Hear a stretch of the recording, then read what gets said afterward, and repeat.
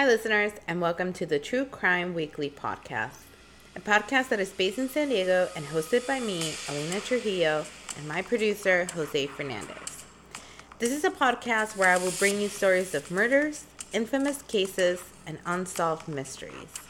This week, I'm going to tell you the story of the disappearance and murder of Amber Dubois and Chelsea King. Amber was a freshman student at Escondido High School and was last seen on February 13th, 2009. Amber had been looking forward to attend school on that day. You see, Amber wanted to be a veterinarian when she grew up. She cares so much about animals that her family would joke that she would love animals more than she cared for people. So it was only natural that on that day, Amber would be excited to go to school because she had a science project that year that involved having to raise a baby lamb. A baby lamb? So the school just had lambs that they were selling to students for science projects? Yes. No. No, the school had a program called Future Farmers of America.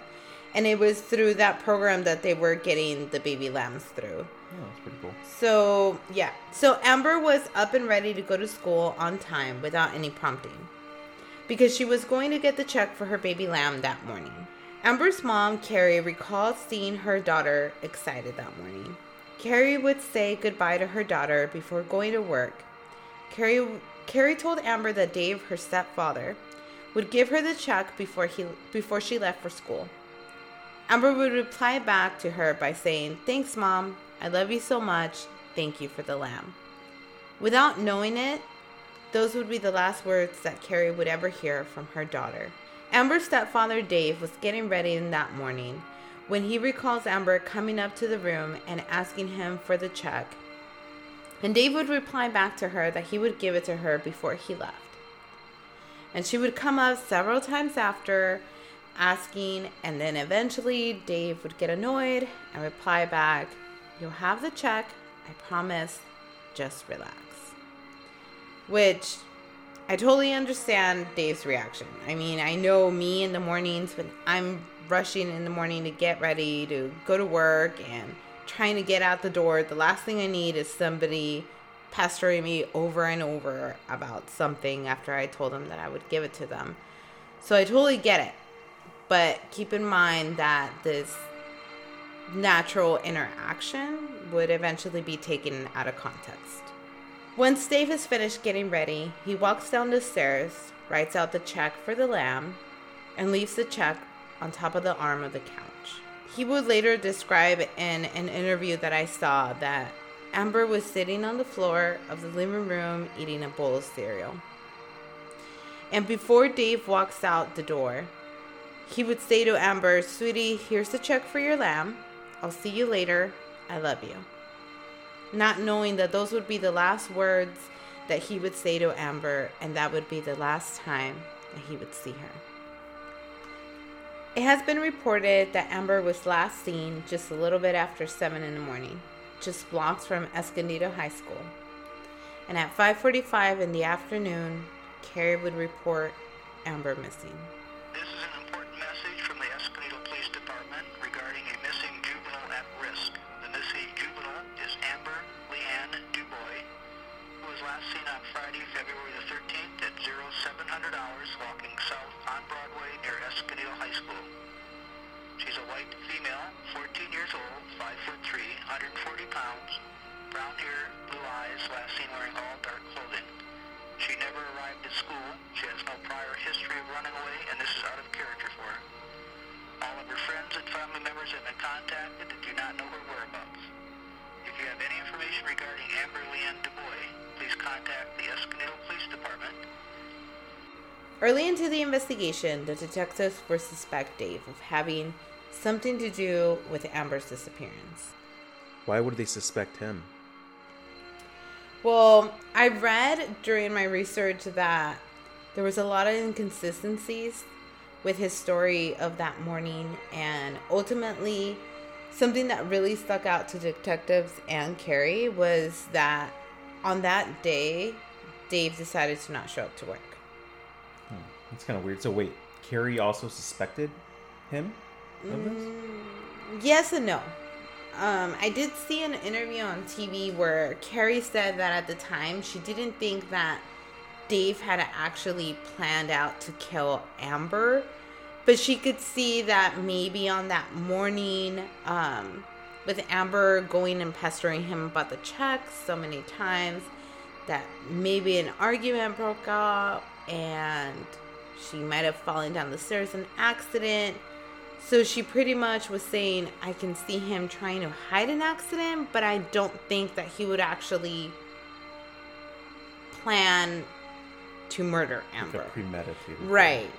Something else that stuck out to Carrie was just she couldn't understand, like, why when cops were questioning him, why all of a sudden he just couldn't remember things, and she just also couldn't understand why he didn't go to work on that day. So I think it was just out of frustration and desperation for her wanting, you know, those answers and wanting to find her daughter, that it was hard for her to understand as she's sitting there, you know, next to him as he's being questioned. Why can't he remember? Yeah, that makes sense, but I guess I can understand that. But do we know what he actually did that day? Why he didn't go to work?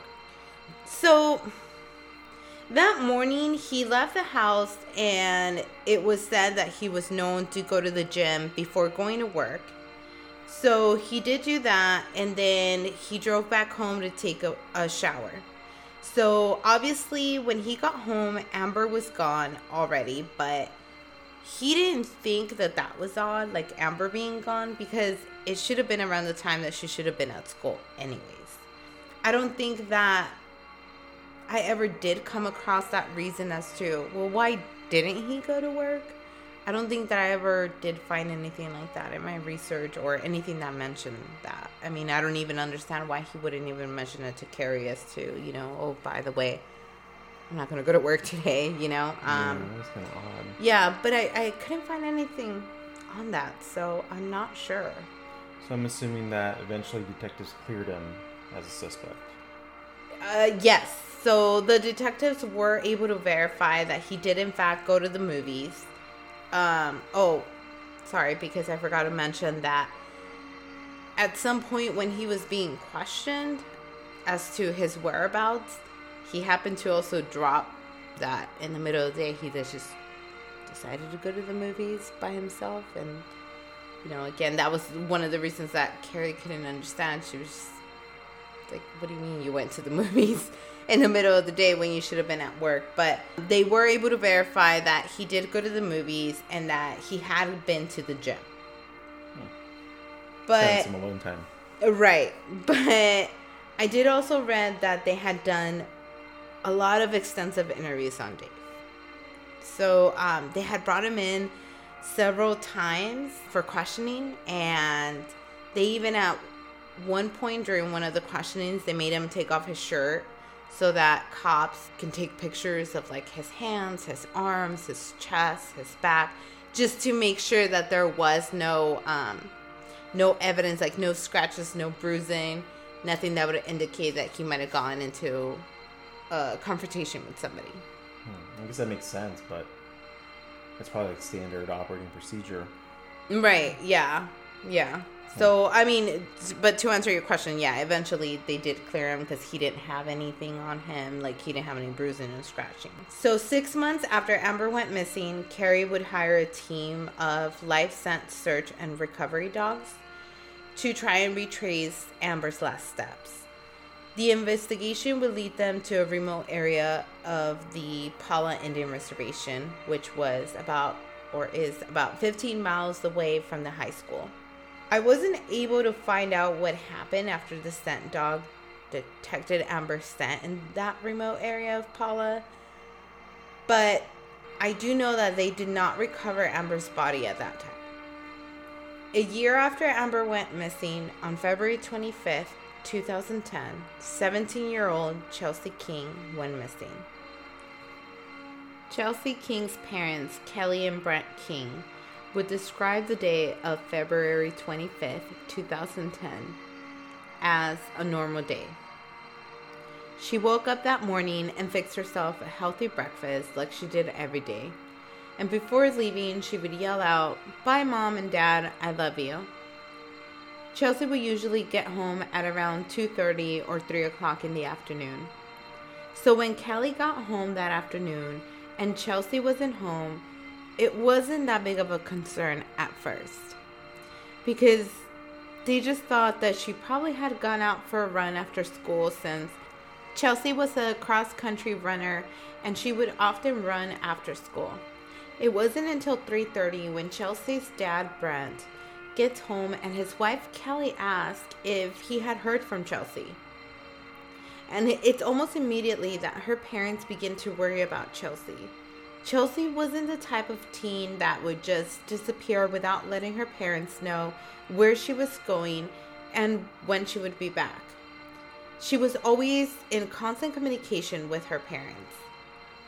So Kelly starts to text Chelsea, and she starts calling around to her friends to see if anyone had seen her or heard from her since school let out.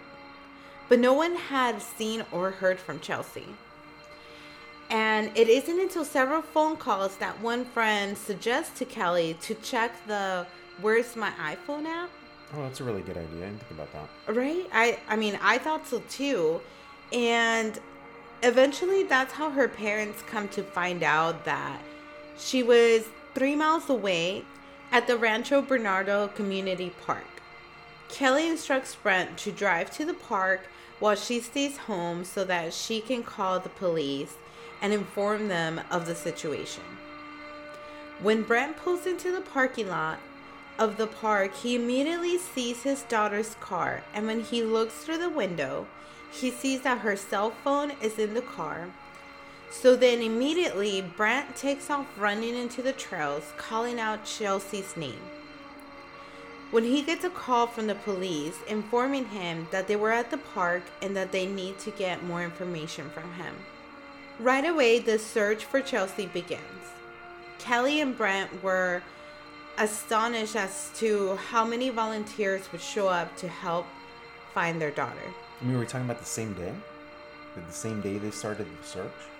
The matter of hours. I mean, Brent took off running to the trails, calling out Chelsea's name. He gets the phone call from the police, letting him know, "Hey, we're here. We need to ask you a few questions." So he turns back around, runs back to meet with the police officers.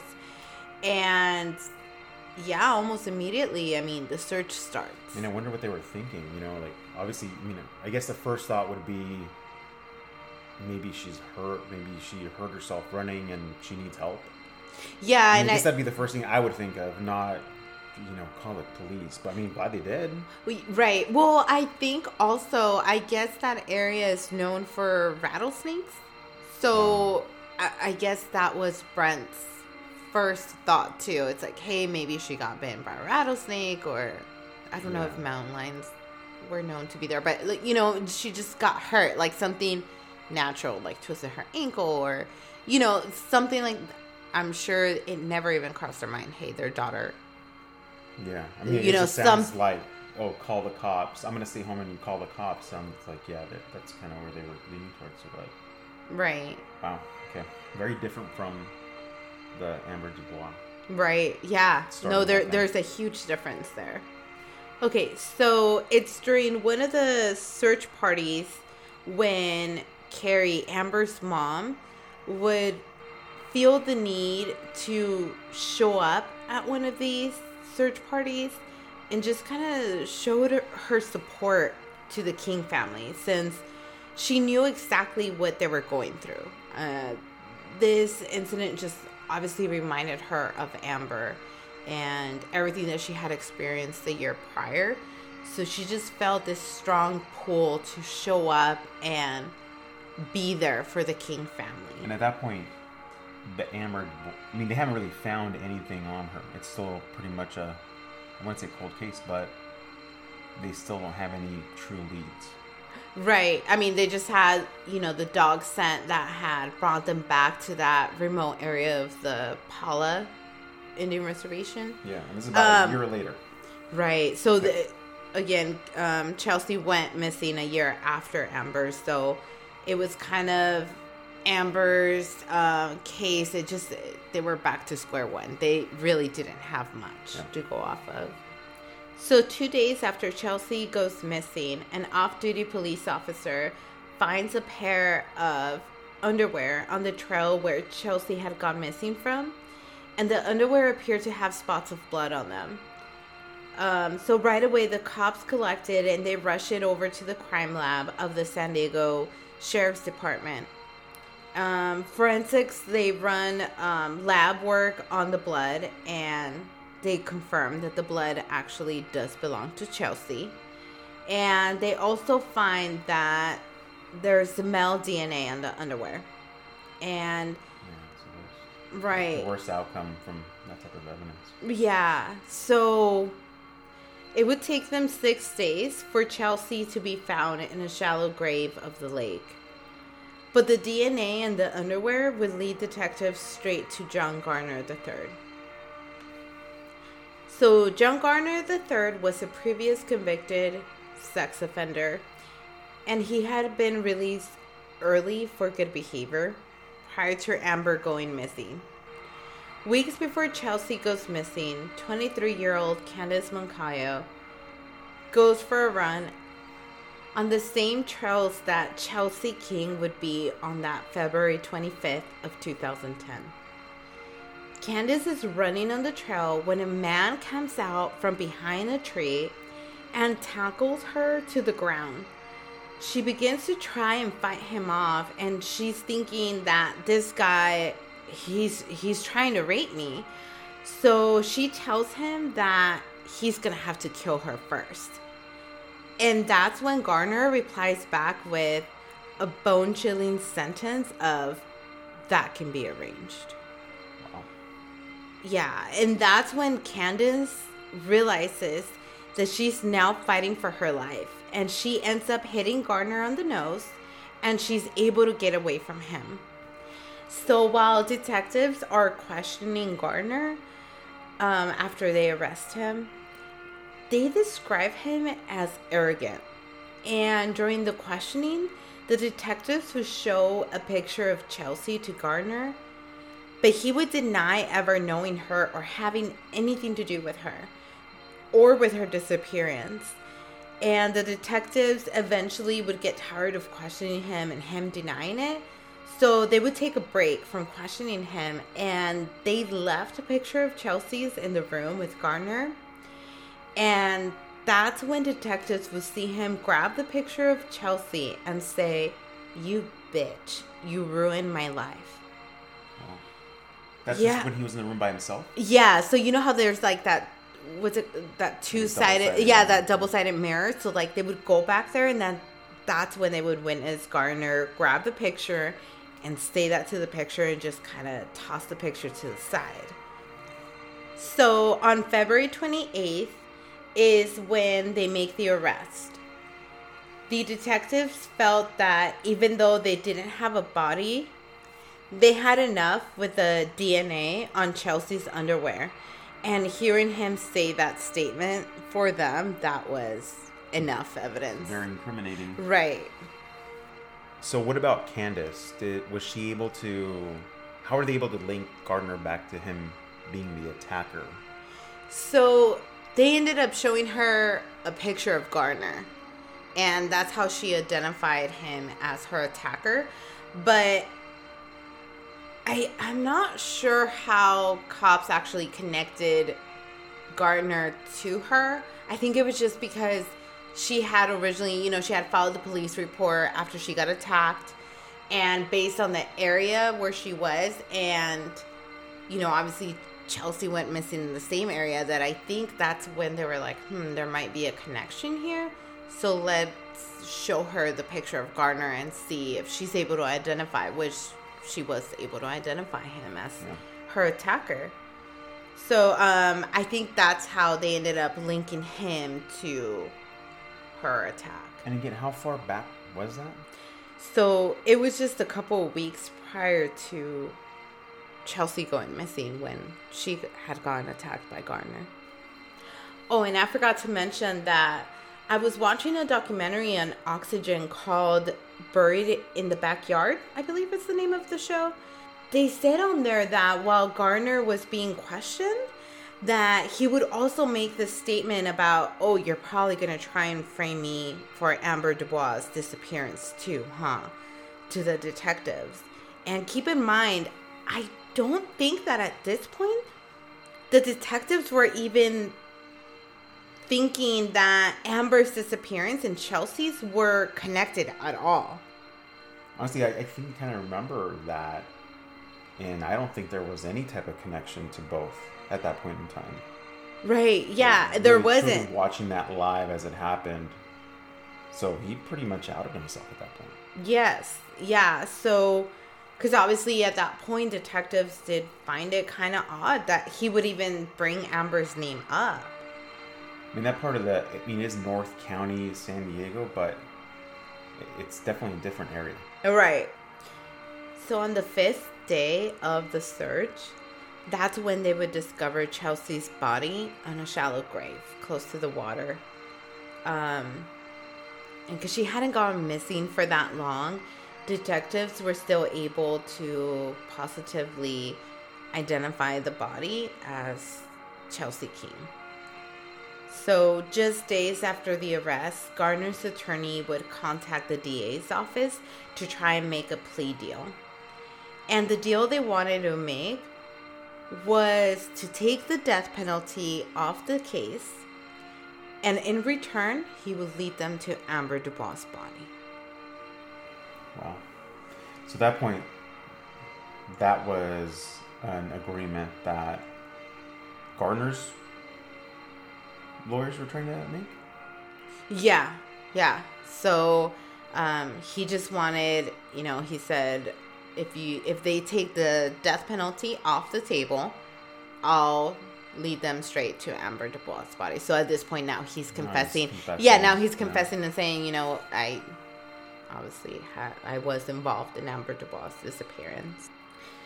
So I guess by doing that and offering that plea deal, it gives the King family that choice, of giving Carrie and her family that closure that they've been looking for a little over a year now. Or, I don't want to say avenge the murder of their daughter, but in a sense, get that,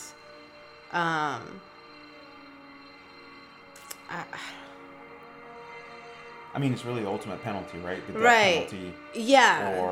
Or giving this prison. other family, the closure. Right. So it was really up to the King family to make that decision, which I absolutely commend them for that because, it just makes me think, I know if it was one of my kids that had happened to, I don't know that I would be able to make the right decision and give that other family that closure that they need. I know if it was my kid, I would probably just want to go after them. I mean, I know that's probably wrong, but at the end of the day, obviously they did make the right decision. They decided to, okay, we'll take the death penalty off the table and go ahead and lead them to Amber Dubois' body. Yeah, and this one, there was nothing. There weren't any leads. It was cold. Right. So, like I said, I'm sure any of our listeners would probably do the same thing. I'm just saying, for me, that would be a very hard decision just because I know I'm a very vengeful person. So, that must have not been an easy decision for them to make. But on March 6, 2010, Garner will lead investigators to the remote area of Paula, right where that dog had led them to. That was the same spot where eventually Garner did lead them. So that was the same spot where 6 months earlier, or it was a little bit longer than that, that they had that search dog find it. They found the scent. And obviously they couldn't really go any further from there. Yeah. In that documentary that I mentioned earlier from Oxygen, I they said on there that it actually took them a while to get to the exact location where he had buried Amber. So I'm assuming that it was just a large remote area. So I guess that little by little they started to remove dirt from the area. And then that's when they started seeing Amber's remains. And keep in mind that it had been a year at this point. So unfortunately, like, just nature, you know, the animals had gone to the remains, and they were able to recover her skull, her spine, and, you know, her major other bones, but her full body was never actually recovered. It's awful. Right. So it's just so sad, you know, and I had read in a different article, I believe it was 48 Hours, where they interviewed Amber's dad, and it was just, my gosh, it was heartbreaking, because he said in that interview, well, our whole baby hasn't been recovered yet.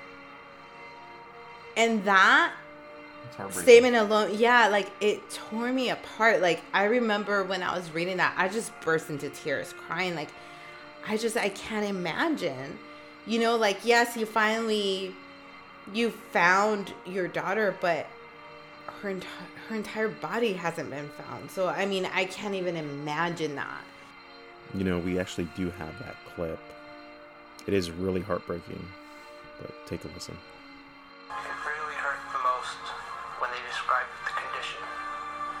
And I wasn't ready to hear that. They don't have Oliver yet. Her entire body has not yet been recovered. We don't know if it's because of wild animals or what, but we just know our whole baby hasn't been recovered yet.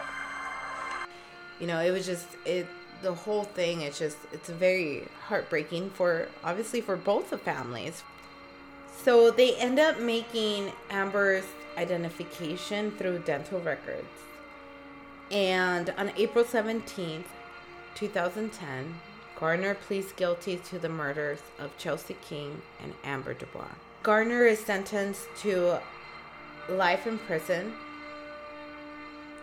And even though he got life in prison, that wouldn't be enough for Carrie.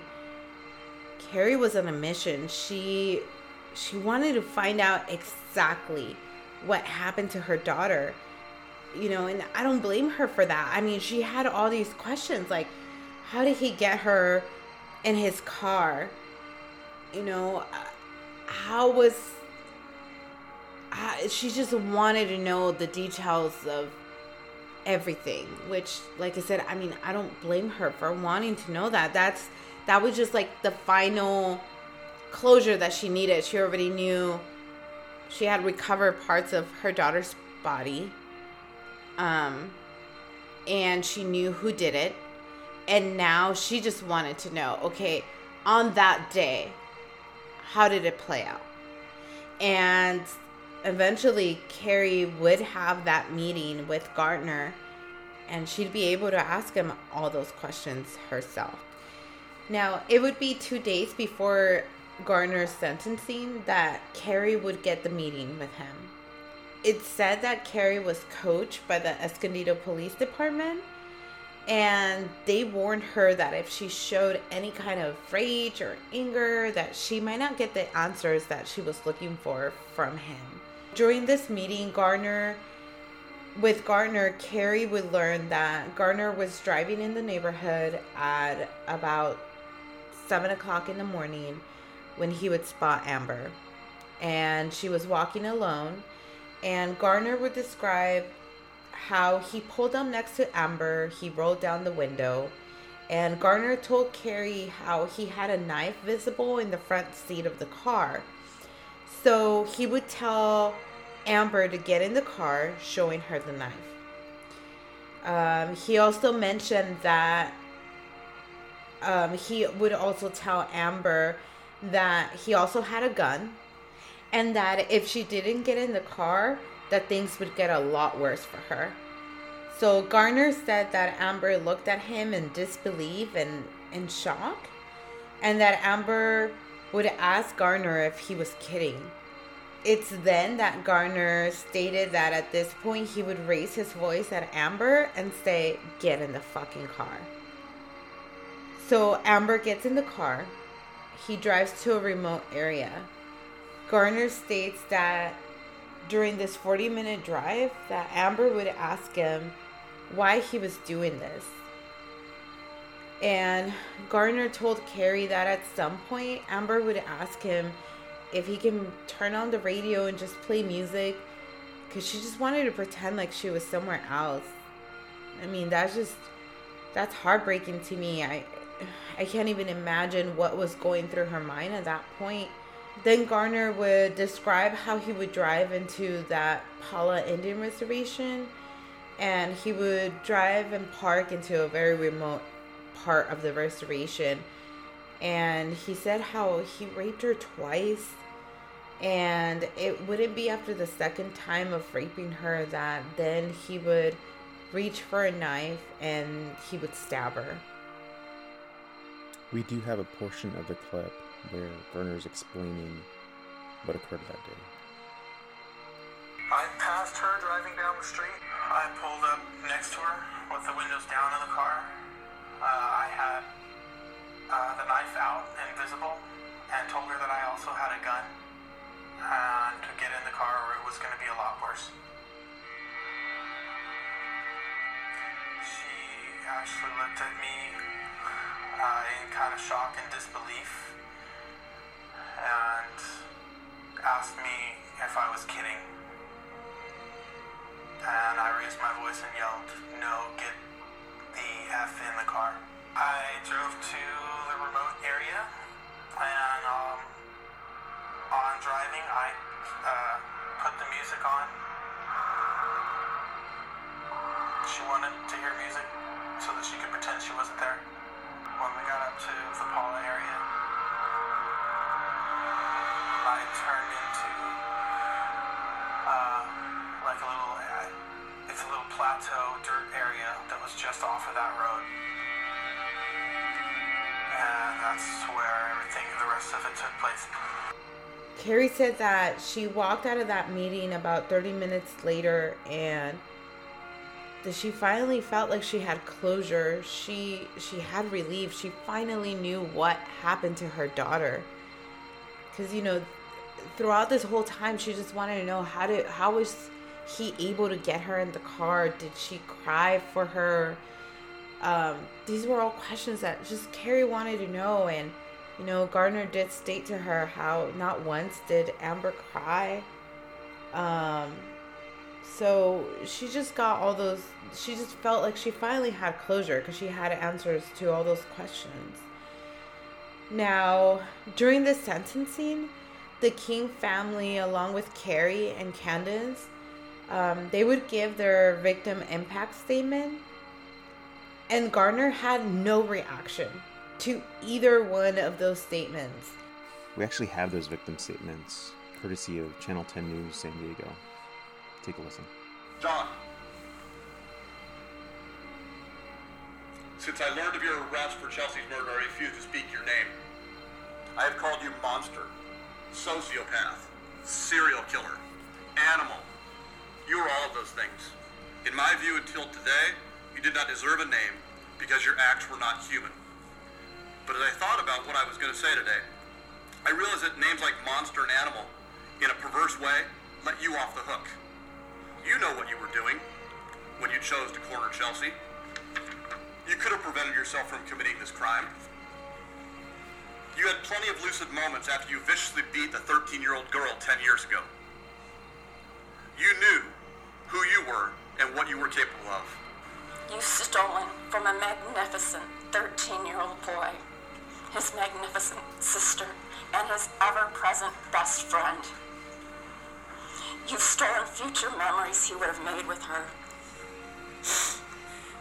but never the precious memories he already has.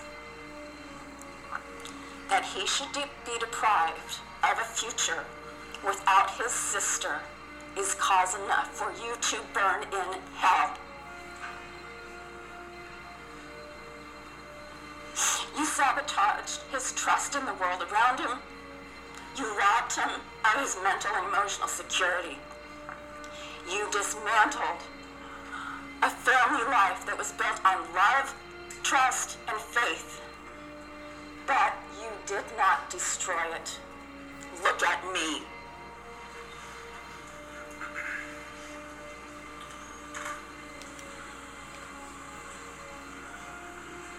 Why am I not surprised? Now, with our last hope for justice, we depend on the prison community to slowly and painfully cause your remaining days on this earth to be a living nightmare. I spent my whole life protecting my girls. There is no way to give Allison back her older sister, her role model, her everything. There's no way to restore her sense of innocence and wonder in the world, and most of all, her sense of security. You have taken my daughter and my best friend. You have taken my youngest daughter's role model and her innocence. You have taken a bright, shining star from this community and our world away, and for what purpose? To serve your sick, twisted, perverted mind. Today, justice is served. I do not hold the justice system guilty. I hold you guilty. Guilty for robbing each of us of these beautiful girls. Not until Candace went up and she gave her impact statement, she ended her statement with saying something along the lines of, "I'm also here to ask, how's your nose doing?" And at that point, you just see Gardner's face like just transform, and you see this like rage. You literally see him get red. And then you see him mouth to his lawyers, "She didn't hit me." Now, I know we have the clip of that, right? But you obviously can't see it. Look right? it up if you can be able to see his face, because it would almost, you see so much anger. Yeah, and we'll face. post that clip onto our website, so that our listeners can see it. But yeah, we'll play it for you guys so that you can hear it. But it's just the visual of his face, how he just transforms, and how angry he looked. Go ahead and take a listen to it. I came here today for all of the women who have ever been victims of violence, to ask with Chelsea and Amber's voices to remove this man from our world, to make us a little safer by locking him up permanently, and to finally free us from this nightmare that he has created. And finally, to ask him how his nose is.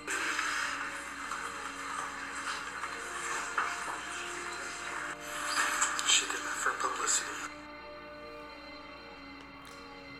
I mean, I guess at that point, after seeing his face like that, you just kind of have to wonder and think, like, he's clearly just, there's something wrong with him. He's like sick in the head, you know?